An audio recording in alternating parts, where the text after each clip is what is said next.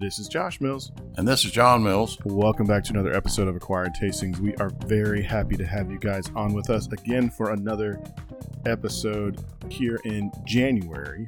Yeah, we're recording on January 2nd. Yeah, I think this will be coming out in the second week of January. So we're really excited to have you guys. Hope you had a wonderful new year and everything's starting out just great for you. Don't touch anything. Be good. Be very nice. Very nice. We want to continue on with good things this year. But we are very happy to have everybody with us because we're on another wine week. That's right. That's right, Seth. Another wine week just for you. And Dad, what are we doing on this wine week? We're doing New Zealand wines, Josh. New Zealand wines. And what are you doing?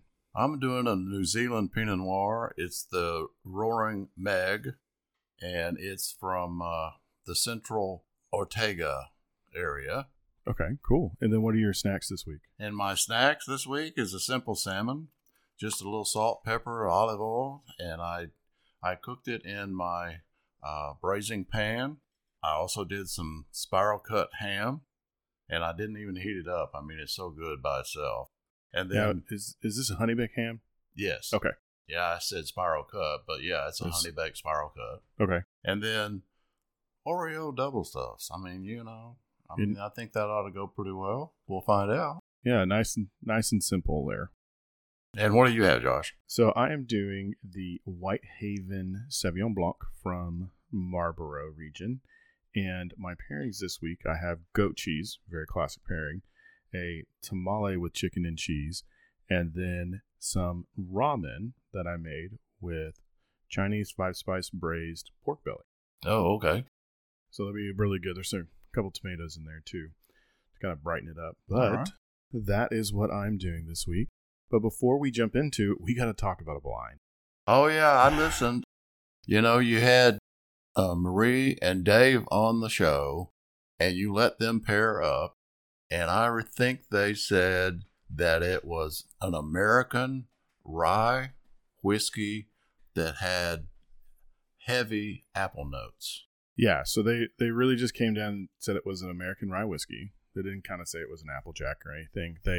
When they were tasting it, they were going, do you smell that apple? And David goes, yeah, I do. Well, there's a reason that there's apple on it because it was Calvados, which is an apple brandy made from the Normandy region of France.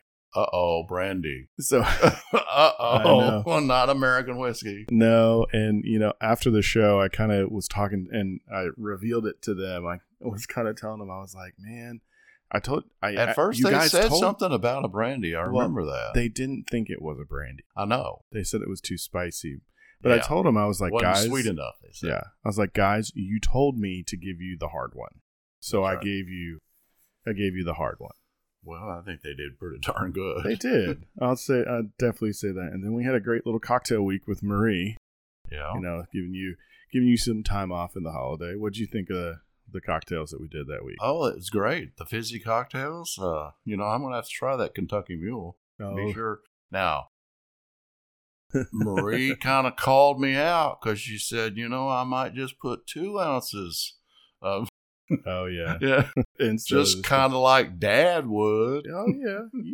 We know how you make cocktails, Dad. Okay. But, so, right. Are we ready to head into these wonderful wines of New Zealand? I think so. I'm ready. Okay, great. So we're going to start with mine. I have the white wine this week.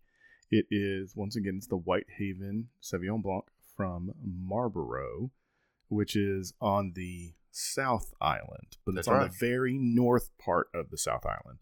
And I'll talk about that when it comes my turn. Oh, yeah, because Dad's been there. Just so everybody knows, Dad has been to New Zealand. Dad and Mom have been to New Zealand. 3 islands. Yes. It's actually a lot of different islands, but there are 2 main islands. Yep. There's the North Island and the South Island, but Marlborough is on the South Island. This comes from, like I said, a winery called Whitehaven. Mm-hmm. We'll get into that. So my pairings this week, I've got, a classic pairing of just goat cheese, then the chicken and cheese tamale, and the ramen with the Chinese 5-spice. Super classic pairing alert right here. Sauvignon Blanc and goat cheese. Wow, yeah. It is an extreme classic pairing, especially when it's Sancerre, which is a Sauvignon Blanc from France. Well, you get this very good grapefruit notes, both in the aroma and the taste. Yeah, and that's going to go really, really well with this goat cheese. So with this, when you're smelling it, what are you smelling, Dad, besides the grapefruit? Well, it's kind of hard to get past that. Yeah, there's a lot of grapefruit going on, a lot of citrus. You know, I guess you could just say I'm getting citrus. Mm-hmm. And so there's definitely the grapefruit, which is a citrus. I don't know if there is something like orange notes. It's really hard for me to tell. Okay. I get some like greenness back there. Okay. So after the grapefruit, I keep wanting to say Sauvignon Blanc because it's just what a Sauvignon Blanc to me smells like. Right. Especially a New World one from New Zealand. But there's this like bell pepperiness that's kind of just sitting back there. And I think they call that pyrazines. So it's like citrus and pyrazines. And it's bright, it's lovely. It's making my mouth water just by how good it smells. What did you say the ABV was, or you haven't said? But the ABV on this about 13.5. 13 even. Okay. But it's really bright. It's really fresh. The acid is pumping there. It's got a lot of grapefruit. It reminds me of grapefruit juice. And really, that's what the Marlborough region is really known for. Yes, a lot of this is I would say a very standard Sauvignon Blanc to come from New Zealand in its flavor profile. Mm-hmm. It's bright, it's fresh, it's grapefruity. Mm-hmm. It's got a little bit of that pyrazininess, that kind of greeniness. Mm-hmm. I just think of green bell pepper, but it's really good. It's a good sweet wine too. It's not sweet. It's dry.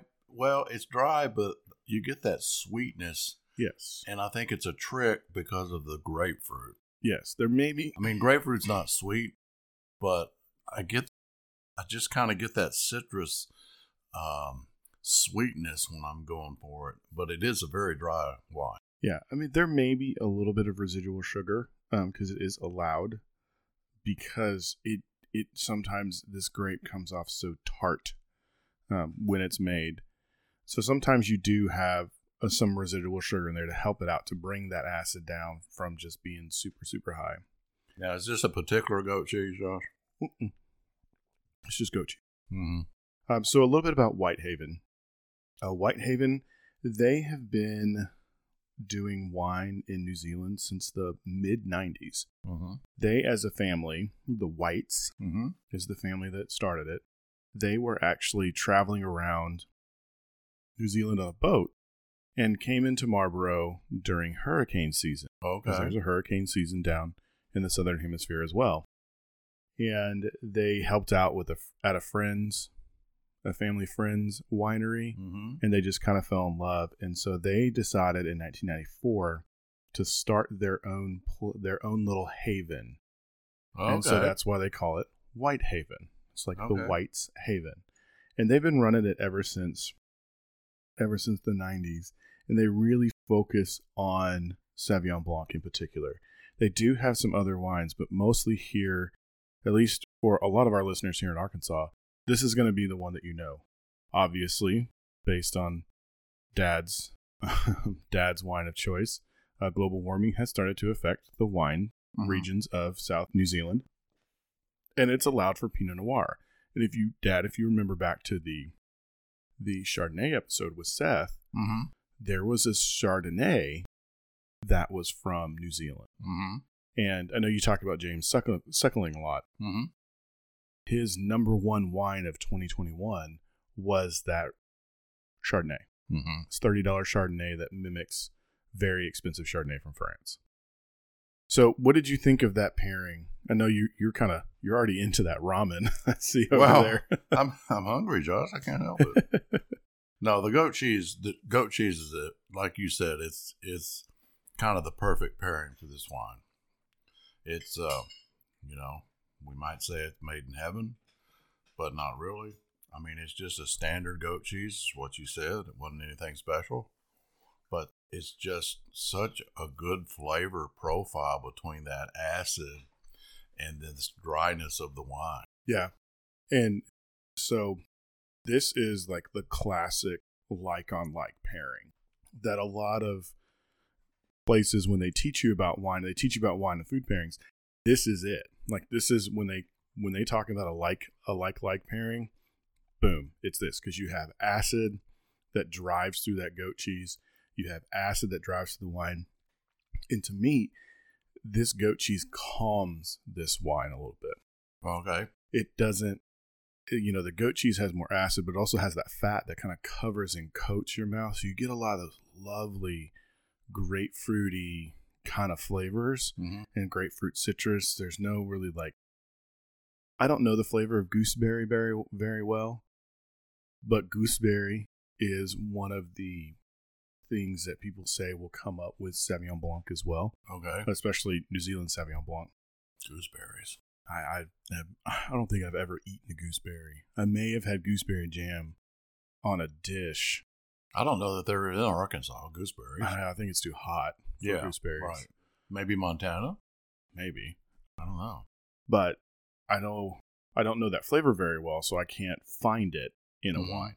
But I really get that nice, beautiful citrus. It just goes so well with this goat cheese. Like a goat cheese tart, like a goat cheese and onion, but kind of like a goat cheese and onion pie would go really, really well. You're already the best on plate? No, I'm not. I'm just but it's such a good pairing. I love this pairing. Yeah. You remember when we did the dinner for the Joyces? Mm-hmm. We were able to find the pyramid goat cheese that's made in Sancerre. Yeah. And we had that with Sancerre, and it was amazing. It's easier to find now than it was then. Well, yeah. It's a lot easier to find now. But it's a lot more expensive. Right. Well, we talk a lot about what grows together goes together. Well, one of the agricultural things that happens in New Zealand is what? Sheep. It's sheep and goats. Yeah. So it makes sense that goat's milk works well with this type of wine. Right. And I don't know if they're proactive. They may let some of the sheep go through the vineyard and eat some of that grass. And they usually don't do that because they'll eat the grapes. Oh, that's They usually don't let goats or sheep go through there. Well, the goats would eat it. Goats would definitely eat it. Sheep wouldn't. I don't think. Yeah. And they'd mow that grass down really tight. Yeah.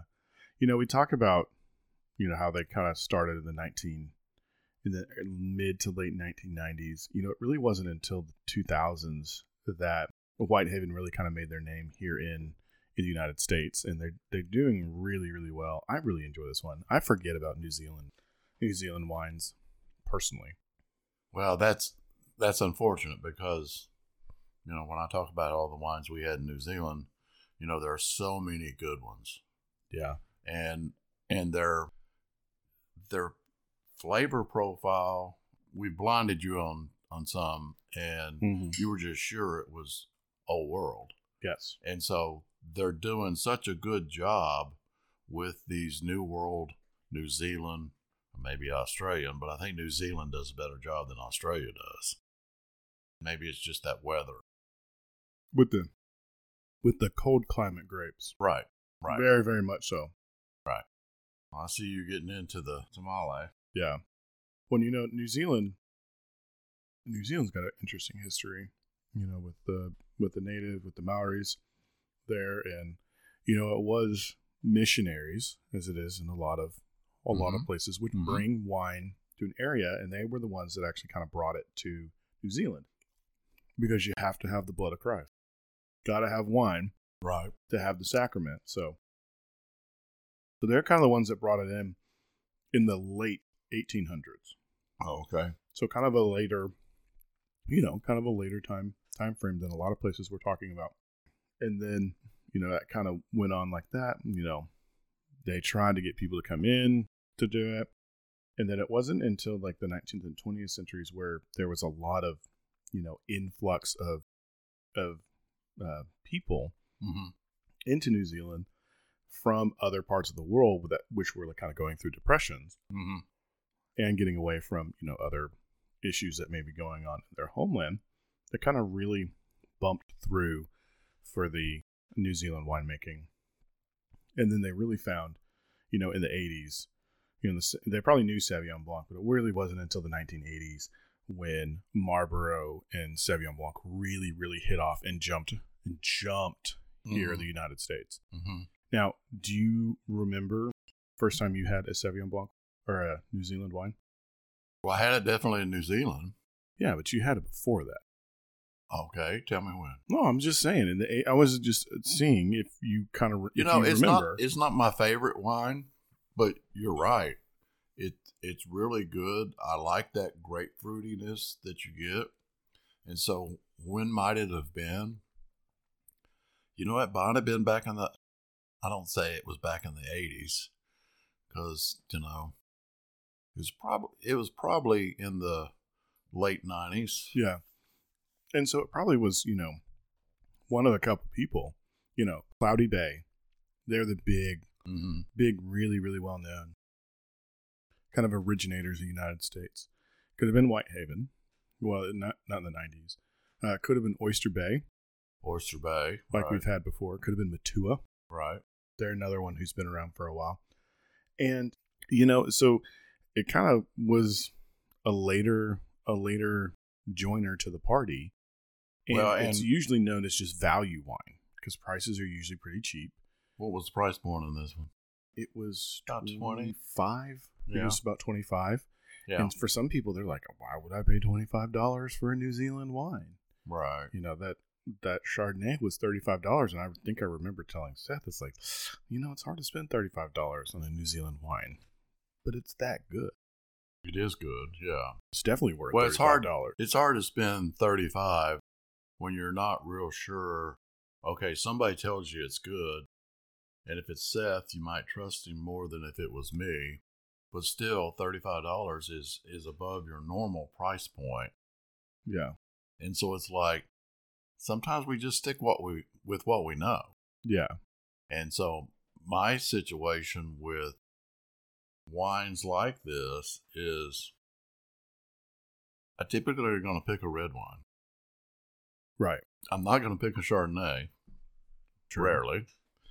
But the Sauvignon Blanc or this one, it's got to be I got to know that it's pretty good. Right. Before I'm going to pick it and spend, even if I'm going to spend 25 on, Wine Wednesday is probably 20. Yeah. So tell me about the ramen. The ramen has a similar sweet kind of taste to me, even though, like you said, this wine's not sweet. But the ramen noodles, because of that liquid that it's in, and just because it's the noodle, has that sweetness to it. Mm-hmm. I mean, it's not like I'm eating sugar or anything, but it's just enough sweet to the sweet wine to make it a good pairing. Okay. And of course, the pork belly, okay. How are we going to go wrong with that? Now, how did you do that pork belly? So I braised it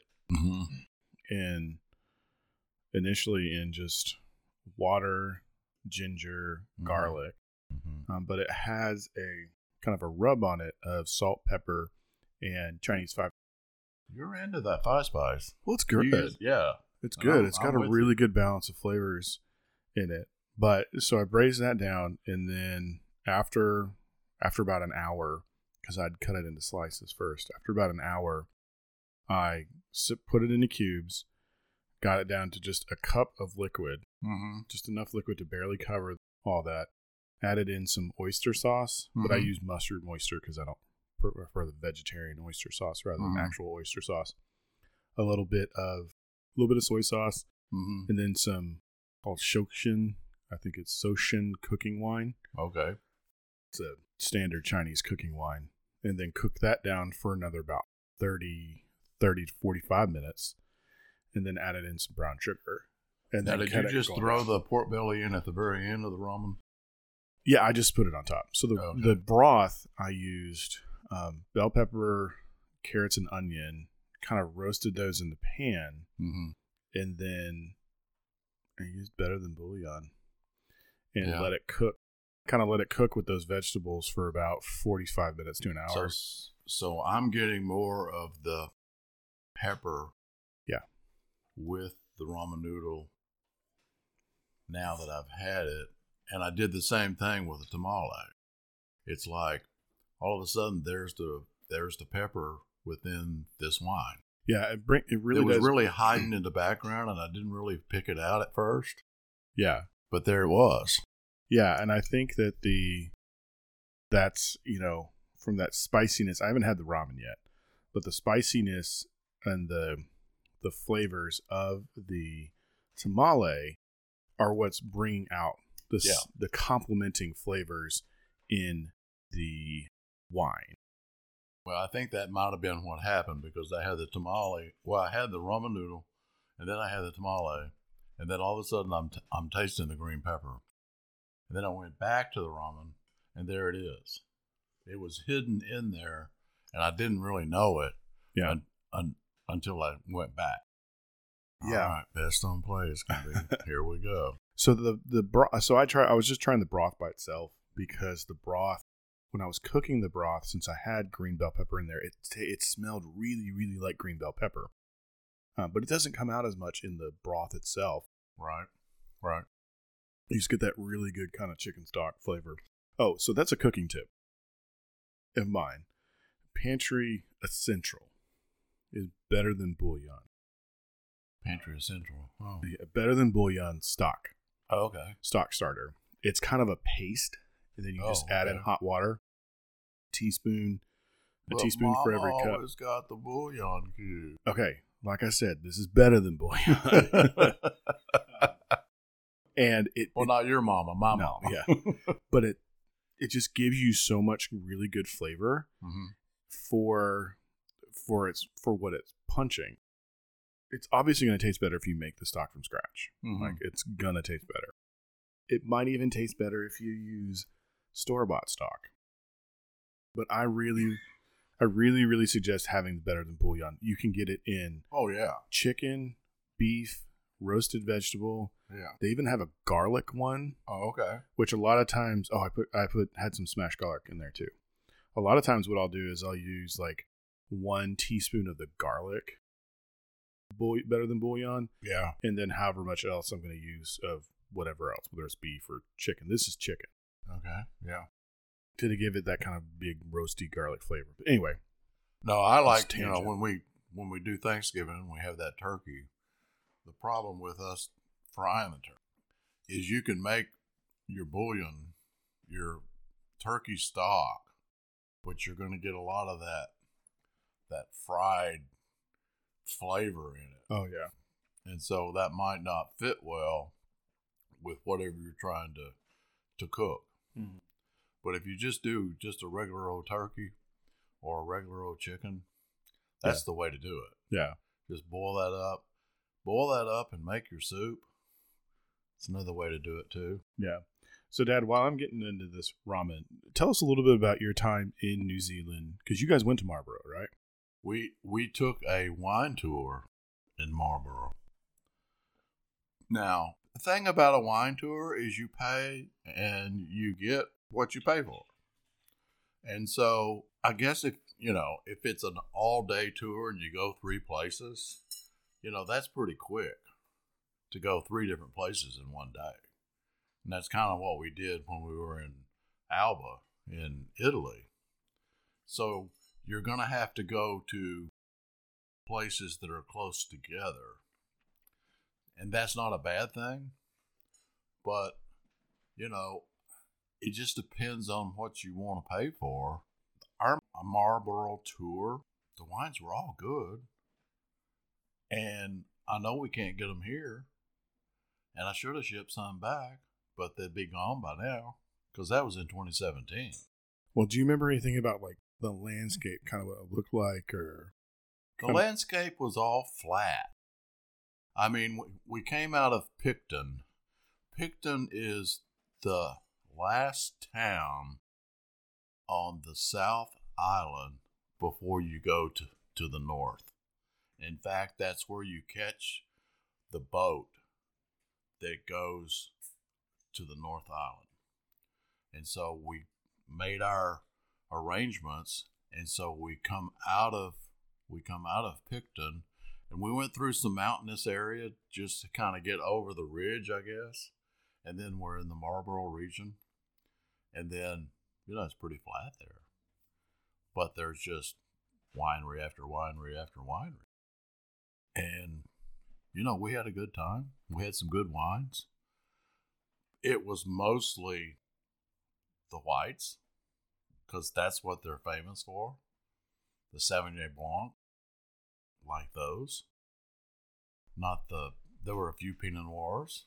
So, it was a good time. Yeah, I bet Mom really, really liked it. Because Mom really likes Sauvignon Blanc.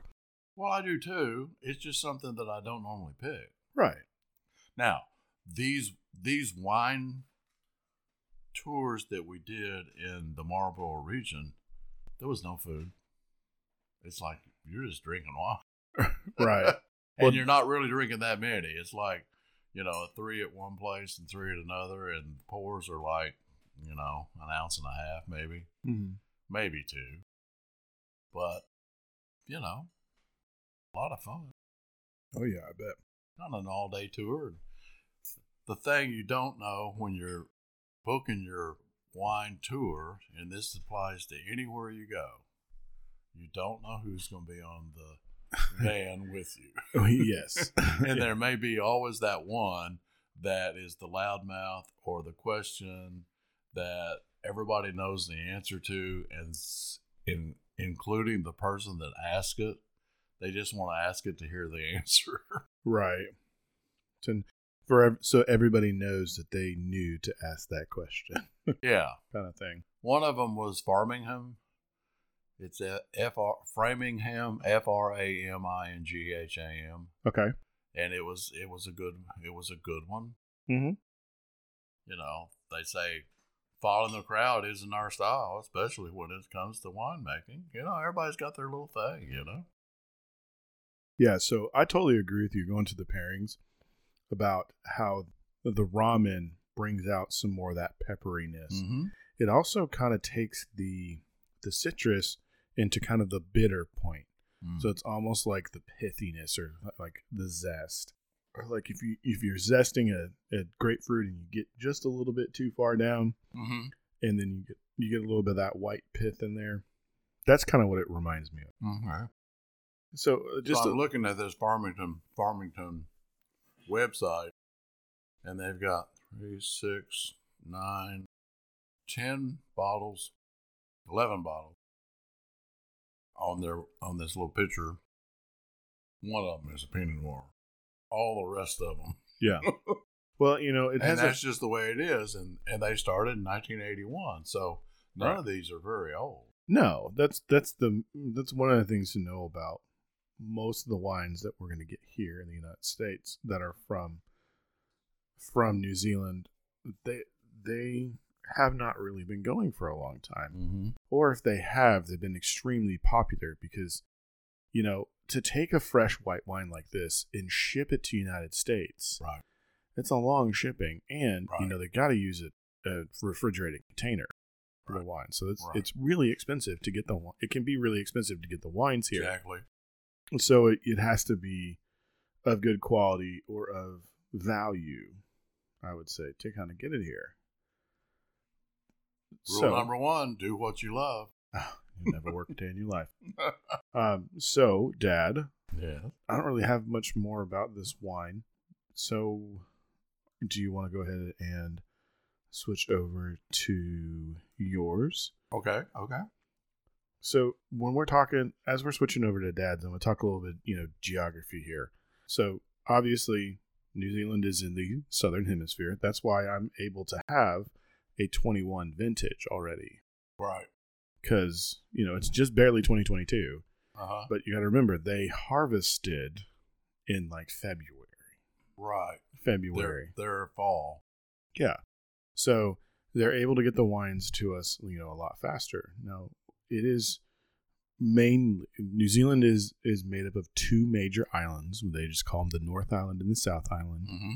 And in the North Island, the main wine regions you're looking at are Northland, Auckland, Gisborne, Hawke's Bay, and Wanapara. Those are kind of your big ones. On the southern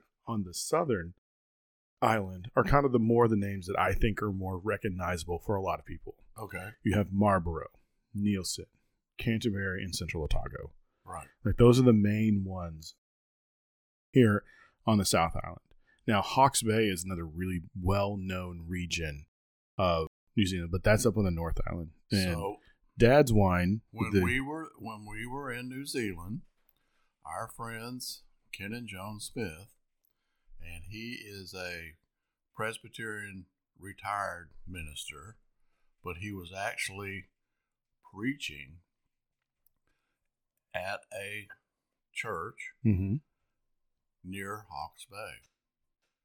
So he took us and we did some wine tasting in Hawke's Bay, and that is really some very good wine as well. Right. Yeah, it is. Hawke's Bay is another, like I said, another very well-known region. Now, Dad's is from the Central Otago region, which is actually the most southern region of the major wine regions of New Zealand. It's down toward Queensland, isn't it? Mm-hmm. Yeah. And it's also actually the only one that, when I'm looking at this map, one of the larger ones that doesn't have any coastline in it. So it's actually central in the island. So, Dad, go ahead and remind us what your wine is and your pairings. So it's the Roaring Meg Pinot Noir, and as Josh said, it's from the Central Otago area.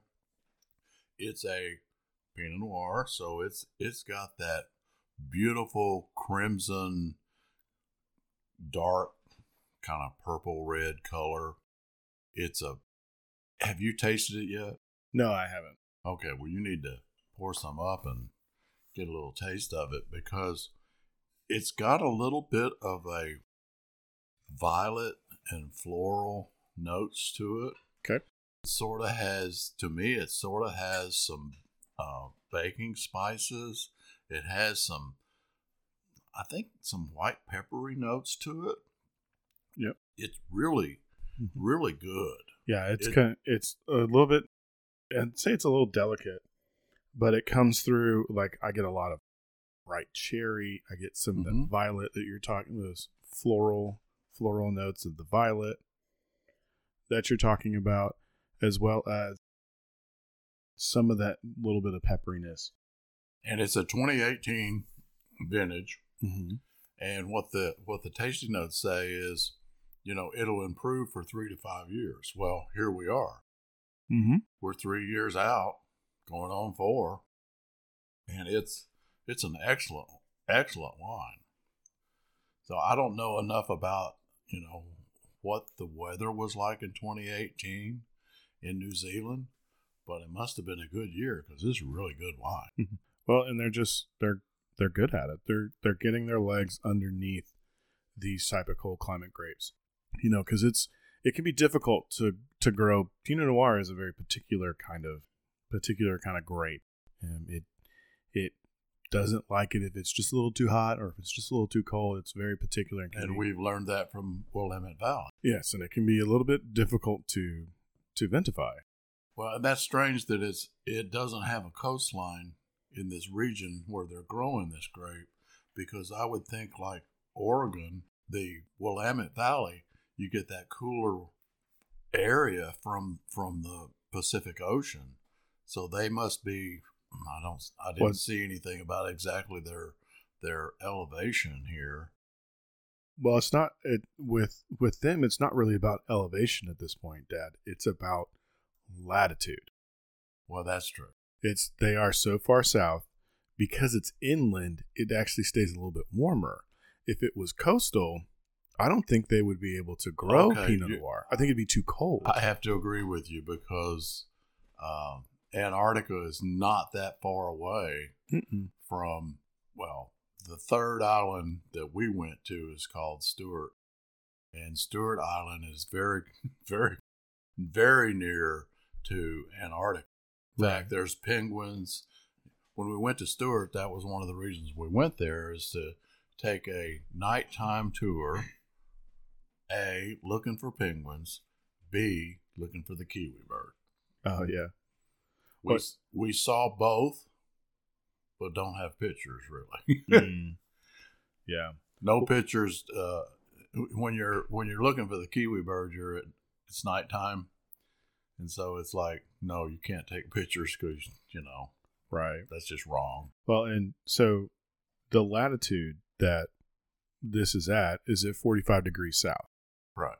So that's very far down there, and their elevation is not very high. It's around 300 meters, or 300 meters to about 3,700 meters. But I don't think they're going all the way up to those mountains. But because of those mountains, it kind of shields it and gives it that maritime climate, which is kind of looking for good rain, not too much. It gets warm. Because they are so far south, it does get warm enough. That's the thing that I think is one of the reasons why Central Otago. So we forget our astrophysics lessons from elementary school that the southern hemisphere during its summer is actually closer in the oval shape of the Earth's orbit. It's actually closer, right, to the sun than the northern hemisphere's point. So they actually get hotter weather in their summer because they are technically closer to the sun, right, during their summer months. And they're like, I've got a picture here on my screen. They're like in a valley, and you can see mountains on one side, mountains on the other side, and the vineyard down in the middle. And so I think they're shielded from that really hot weather or that really cold weather, but by the fact they're in this valley. Yeah, it's a really good wine. It's really bright. It's fresh. It's easy to drink. It's not really assaulting on the palate. It goes really well with the Oreo. Oh, you jumped to the Oreo? I jumped straight to the Oreo. Okay, well, my pairings, for those that care, the Oreos last. But the pairings are the salmon, which I said was just a very simple olive oil, salt, pepper, put it on my grilling pan, and then I have some of that spiral cut, honey baked ham. I'm surprised you didn't try that first. I wanted an Oreo. And then the Oreos. I went straight for the Oreo. My sweet tooth kicked in. I was like, ooh, I didn't have anything sweet on my plate. I was working on my pairings in my mind last night, and there's, I turned on Netflix, and there's a new Lost in Space series. Okay. And I say new. The old Lost in Space was back in the 70s or 60s. I don't know why you're looking at me like I might know. I'm looking at you because I don't know either. I have no idea. But, well, remember we went to Bill Clinton's inauguration? In 94. In 94. And we met June Lockhart.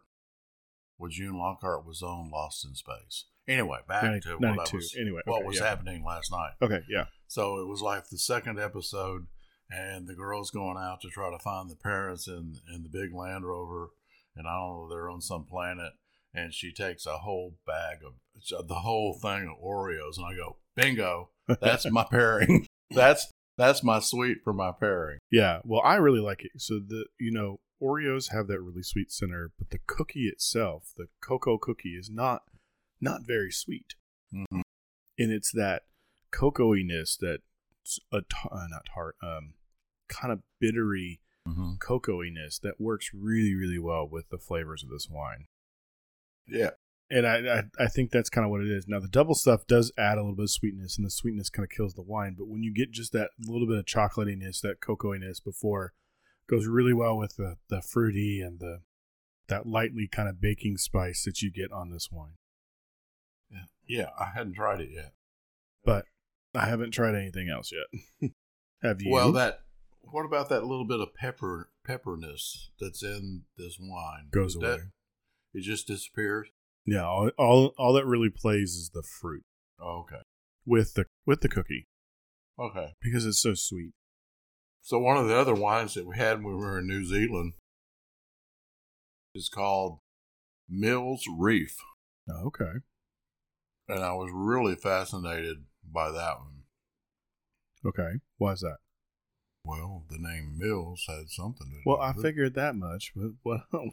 But it was really good wine. Yeah. And, 503 hectares. Pretty good sized winery. Yeah. So, what about this wine? Like, as you're kind of tasting it, what are you kind of tasting? Like you said, I get the dark fruit. I get that pepperiness. I get the other flavor of, the Pinot Noir itself. It's a really great grape. It is fresh. It's fruity, but not excessively fruity. Mm-hmm. And that's, a lot of times we'll get these really, really fruity wines, and it's like, that's just too much over the top. Okay. And this one just is a nice, mellow, easy drinking.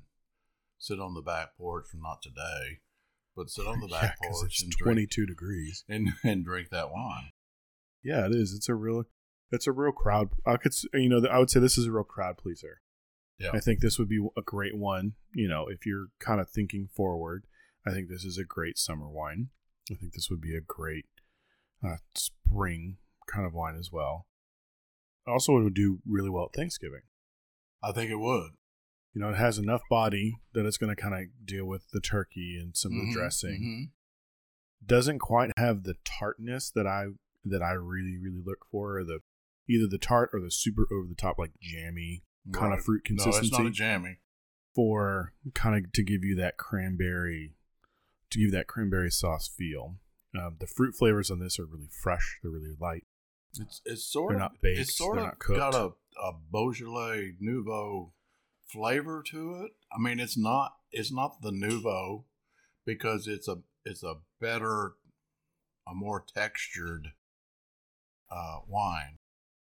Well, but it's light, it's bright, kind of like what you do get with the Nouveau. Yeah, I would say that I would agree with you that the fact that it's really easy on the palate. Yeah, like a Nouveau is, but this has got good depth as well.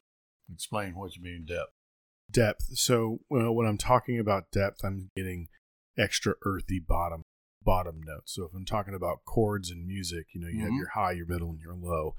It gives you that kind of bottom notes here. It's a little bit of earthiness. It's a little bit of that.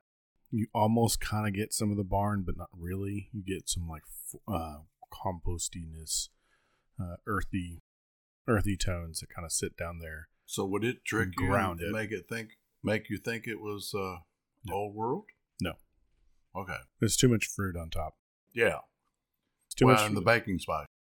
Well, no, the baking spices wouldn't let me go one way or the other. The thing that's really going to drive this is it's rounder in the mouth. It's not as driven. It's not as acid driven. It's a little bit. Old World ones are a little bit leaner, a little bit more acid and earth driven.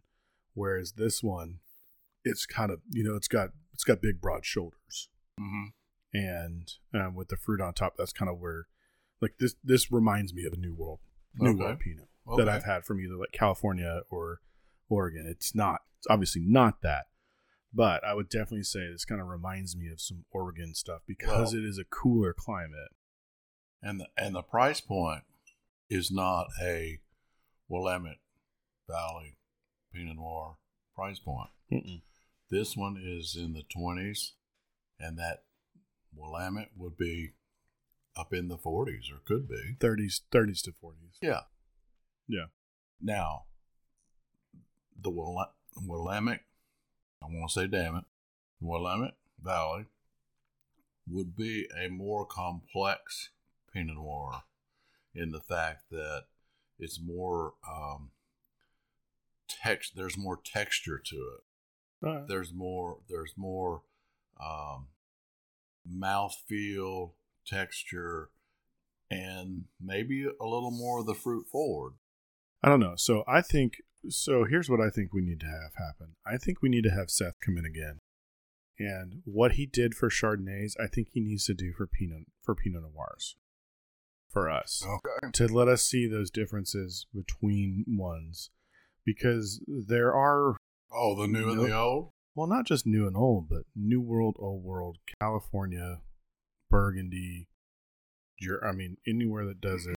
Kind of just to know that difference. Because there are subtle differences, and there are differences that make a lot of value, or not a lot of value, monetary differences, just besides the soil, the name, just besides the name of the label. But I think that may be something fun to do with another grape that is well known around the world. You know, this is one that people will go into a restaurant and see Pinot Noir on the list and order a Pinot Noir. Mm-hmm. But they may not know what they're ordering. No. So kind of like they know Pinot Noir, they know Chardonnay, they know Sauvignon Blanc. But I think it'd be interesting to do that again and do it blind like Seth and I did, so that we're not preconceived notions are not there. Well, I think you need to somehow figure out how to get to Marlborough, because that is such a wonderful wine tasting region. Yeah. That is a long haul. It's a long flight. That's a long flight. I mean, it's whatever it is, 12, 14, 15 hours. Depends on where you're leaving from. Well, right. Well, LA. So maybe I can just figure out how to do a really long trip and do like Chile, Argentina, Chile. Oh, just go down. Yeah. Just do southern hemisphere. Right. South America. Do Argentina, do Chile, do New Zealand, do Australia, do South Africa, and then come home. I'm buying around the world. I'll buy. Maybe that's what I need. I need to win the lottery. Buy an around the world ticket. Do it that way. I don't know that they even do that anymore. I'm pretty sure they still do. As long as you fly in one direction. You can't backtrack. Okay. Now, the other one that we tasted on our Marlborough wine region was Giesen. Giesen. Okay. And on their website, they show this beautiful winery, but it's, again, in a valley, and it's like sandstone hills all around. You know, it's at the end of the day, when work is done, the Getson brothers appreciate family and friends and sharing meals. I mean, what a great attitude that is. Yeah. I mean, it's like, let's have some wine. Let's just get together and be friends. Yeah. So speaking of your wine, how's it go with the salmon? It did go very well. So the wine and the salmon, neither one of them overpowered each other. Because I started to put some balsamic vinegar on my salmon. If I'd done that, I'd have ruined it with the wine. Because the salmon was very simple, the wine and the salmon went well together. Yeah. This is one of those places where you can do red with fish. Yeah. And I would think that was a really great thing that you did. This salmon's got that nice big body to it. And, you have that nice oily, fatty kindness from the fish. Mm-hmm. And it plays well with the flavors that are in that. The wine's not going to overpower the fish, but the wine's got enough body and enough depth to it to match up to the fish. Right. And there wasn't, if I'd have made some kind of mustard sauce or some kind of tequila sauce and put it on the salmon, which I really like to do, it wouldn't have worked with this wine. Yeah, I think maybe something sweeter. Like I think you could do teriyaki. I think you're right. I think you definitely could do some good Asian flavors with that. Definitely. As long as the Asian flavors are not too strong. Right. I wouldn't use fish sauce. I wouldn't use fish sauce in your sauce that you would use to try and match with this. I think that would get over. They just kind of like the oyster sauce. Yeah. Yeah. So or oyster the five sauce, spice, or maybe even just hoisin. Yeah. Just do something like that. This Now we're going to just go on pairing tangents now. This is your rib wine. Mm-hmm. I think this wine would go really well with your ribs. Yeah. And, I think it works really well with pork. It went really well with the pork part of the ham. Now, some of the sweetness of the ham in the spices didn't play well with some of those earthy and spice tones that are in the wine. It kind of clashed in my head. Mm-hmm. It did. It wasn't really harmonious as I've had things before, and I couldn't quite put my finger on it. I didn't think it was the honey. I think it just came down to some of the all I can think of is like the cinnamon and the cloviness of that ham. I'm trying it again because I didn't notice all that. There's some sweetness with that ham because of the baking spices and the cloves and all that. But that's not really in the wine. No, it's kind of, but not really prevalent. I think it just fights. And I think what it is, I think it's the outside. I think it's that outside like skin layer where all the spices are. I think it's just really tense.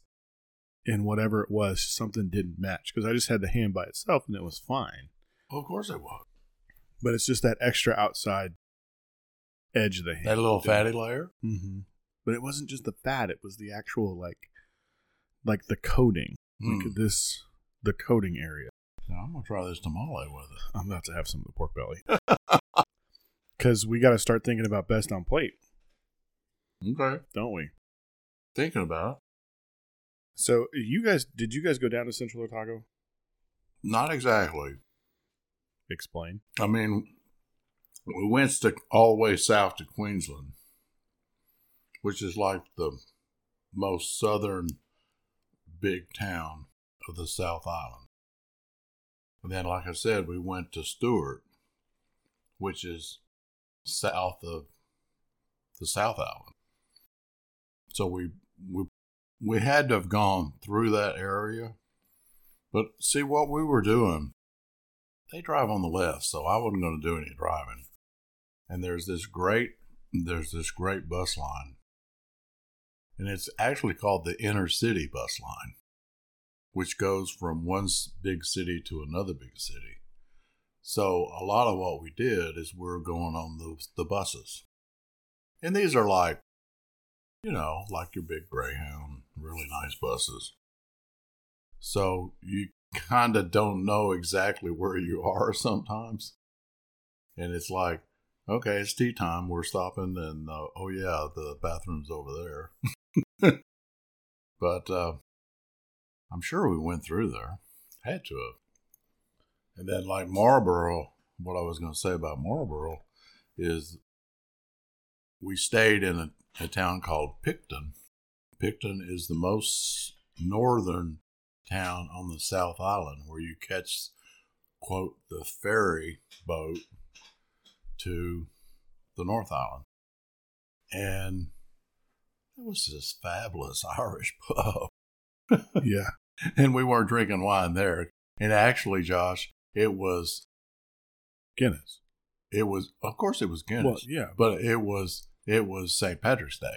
Oh, that's right. We were there for St. Patrick's Day. I forgot about that. In fall. Yeah, exactly. That's got to be the weird thing. It didn't really go well with the pork belly. Mm-mm. It didn't go with the Chinese 5 spice. Yeah. No, just kind of. Well, didn't really work. There's very little spices with this wine. And so you put a whole lot of spice with it. Yeah. And it just overpowers the wine. It just doesn't work. Yeah, how'd it go with the tamale? Well, there's spice in that tamale, but it seemed to go pretty well. Did you try it? No, I didn't. Well, it's a different kind of spice, It's subtle. Right. And in Chinese 5 spice, there are quite a few baking spices. Mm-hmm. You've got cinnamon, clove in there. And right. that just didn't really go with the wine. Well, Best All on plate? You ready for best on plate? Oh, my goodness. I'll go first. All right, go first. With my wine, I think the best thing was everything. Well, I'm going to have to. Okay, we're done. I agree with you. No, I think I can't really pick one because they're so different. Mm-hmm. But if I had to pick one, I'm going to say the goat cheese. You know, as classic as that is, it just works. It's classic and it works for a reason. Mm-hmm. Like, it's just so good together. Mm-hmm. And then with your wine, I'm going to say The Oreo. the Oreo. Yeah. The Oreo. I knew it. The Oreo was the best. So, as far as the classic with your wine, absolutely that goat cheese. Absolutely. But as far as a pairing that you kind of don't think of, this is something we want the listeners to think about. Right. Is you don't always have to go with that classic. Mm-hmm. The ramen noodles and the pork belly. They just had something. And it's like I said, once you kind of tasted it, I got the green pepper coming out. So you got more flavors coming out of the wine than you really had, because I didn't have that with the goat cheese. Mm-hmm. The goat cheese was just the wine and the goat cheese, and they're perfect together. Right. It's like, let's not talk about what's out there and what's in there and all that. It's just like they're perfect. Okay.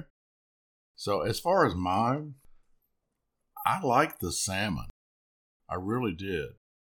And I was surprised that, okay, let's back up. The Oreo, okay. The Oreo was perfect. The chocolate covered part of the Oreo was perfect. But when you put the creamy filling with it, Mm-hmm. it didn't quite work for me. Yeah. It's because that creamy filling and the wine didn't work together. Mm. They were just, to me, they were too sweet. I mean, the creamy filling was too sweet. Yeah. So, for me, the ham worked. Okay. It really did. The salmon, I mean, there's a close second. I mean, we'll eat the salmon tonight. Right. with what Right. wine might be left. Exactly. But, and I think that's a classic with Pinot Noir, Mm-hmm. is the salmon. Kind of like the classic with your wine was the goat cheese. Right. And if I'd have put all kinds of other things on that salmon, Yeah. it just wouldn't have worked. Yeah. I kind of agree with that. Well, all right. Well, I think we're at the point where we're ready for the blind this week, and we'll get it poured up. All right. Okay, so we've got our wine poured up here, and Dad has got me a nice, lovely red wine. It's a blind this time. It is a kind of a light, almost a ruby color. Goes out to kind of the standard watery magenta meniscus. Just checking. Yeah, it's going. Okay. No real evidence of gas or sediment in this wine. It looks pretty clean, clear. Didn't really kind of get any secondary colors or rim variation on this wine. Legs are kind of standard. All right, on the nose, this wine is clean. There's no real faults. It is a kind of a lot. There's some earthiness going on. There's some red, dark red fruit, almost bordering on black fruit. Mm-hmm. Kind of flavors in there. There's some, like I said, there's earthiness. There's desiccated flowers. There's not really smelling any kind of baking spices. If there are, there's some light wood usage there, but it's kind of way in the background profile. Not really kind of getting any non-earth. Well, maybe there's a little bit of like stoniness. A little kind of like stoniness in there. All right, let's give this wine a taste. This wine has no faults. The tannins are high in this wine. The acid. Well, high compared to what we just had, but not really high, right? They are covering my teeth and my tongue. Okay. I'm going to call them kind of high. Okay. At this point. The acid on this is medium plus. Alcohol's not too prevalent from what I can tell. Yeah.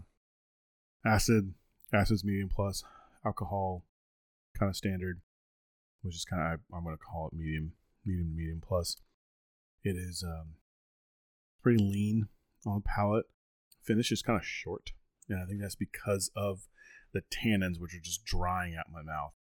All right, so this wine, you're getting a lot of fully ripe red fruits.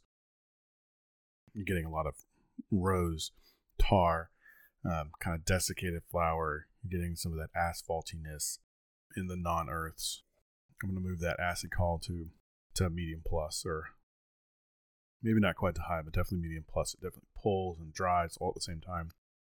There's earth on this wine. There's that rocky, stony, like I said, asphalt, almost kind of tarriness. There is some cherry, some kind of blackberry almost. Do you like this wine? I do. I do like this wine. You ever had this wine before? Probably. So based on everything I've said so far, my initial conclusion is that this is an old world wine. It's coming from Italy or France or possibly Spain. We're going to say it's Pinot Noir. It's Nebbiolo. It could be Sangiovese, or it could be Tempranillo. I think that this is a old world wine. It is Nebbiolo. It is from Italy. It is from Barolo. Actually, hold on. Give it another taste. I think it's Barbaresco. I think it's lighter. It's softer on the palate, even though it does have a lot of those earthy it does have a lot of those like still tannins and drying aspect. It's a little bit softer on the palate. It kind of wraps you in a really tight hug rather than punches you in the face. So that's kind of how I kind of go between the two. So I think it's Barbaresco. I think it's probably 2017. That's it? Yep. All right. That's kind of you have it. Where I'm going to go for on this wine. And so, Dad, what are we doing next week? Well, I wrote down that we're doing non-alcohol beers. I'm doing the non-alcoholic Calibra. It's a Guinness product. Okay, so we're going to be doing a non-alcoholic beers. So we're talking 0.0? Well, 0 point whatever. Okay. Because, it's the January getting ready for dry detox, yeah. Getting ready for dry February that a lot of people like to do. Okay, cool. Well, I'm going to be doing the Wellbeing Brewing Hellraiser Dark Amber non-alcoholic beer. What? So this is actually a 0.0 product. And I'm going to be doing that for the podcast. It looks like water. We'll just have to wait and see. Have you ever had it? I have not. Oh, okay. I don't usually go into the non-alcoholics, but I think we'll give it a try. It'll be good to kind of see, and as people are thinking about, maybe doing a dry February. Right. Some people do that. Mm-hmm. It'll be kind of a good thing. Well, this was another great podcast. I enjoyed it. Yeah, these two wines were really good. They are very good. Kind of reminded us all of how New Zealand is a place that we can go and have some great wine again. Well, we really appreciate you guys being with us, following us again. And remember, we are on all the socials. We're on Facebook, Instagram, and Twitter. We are at Acquired Tastings, all those except for Twitter. And we are Acquired Tasting on Twitter. Now, we're going to be joining the world of TikTok with this episode. And we are at Acquired Tastings on TikTok. So give us a like, a follow, a share on those on your favorite podcast platform. Remember, we are on all of your podcast platforms as well. like, comment, share for us. Give us a rating. We'd love to have the ratings. Ratings kind of help us get promoted and seen. So if you like what we're doing, give us a rating. Give us some stars on your favorite platform. Tell your friends about us. Yeah, tell your friends about us. Tell your enemies. We don't care. Tell your frenemies, your enemies, everybody about us. And if you want to reach out to us, you can reach out to us again on email at acquiredtastings@gmail.com. Well, Dad, another great one, right? I think so. All right. So once again, I'm Josh Mills. And I'm John Mills. And we'll see you next time. Thank you and goodbye.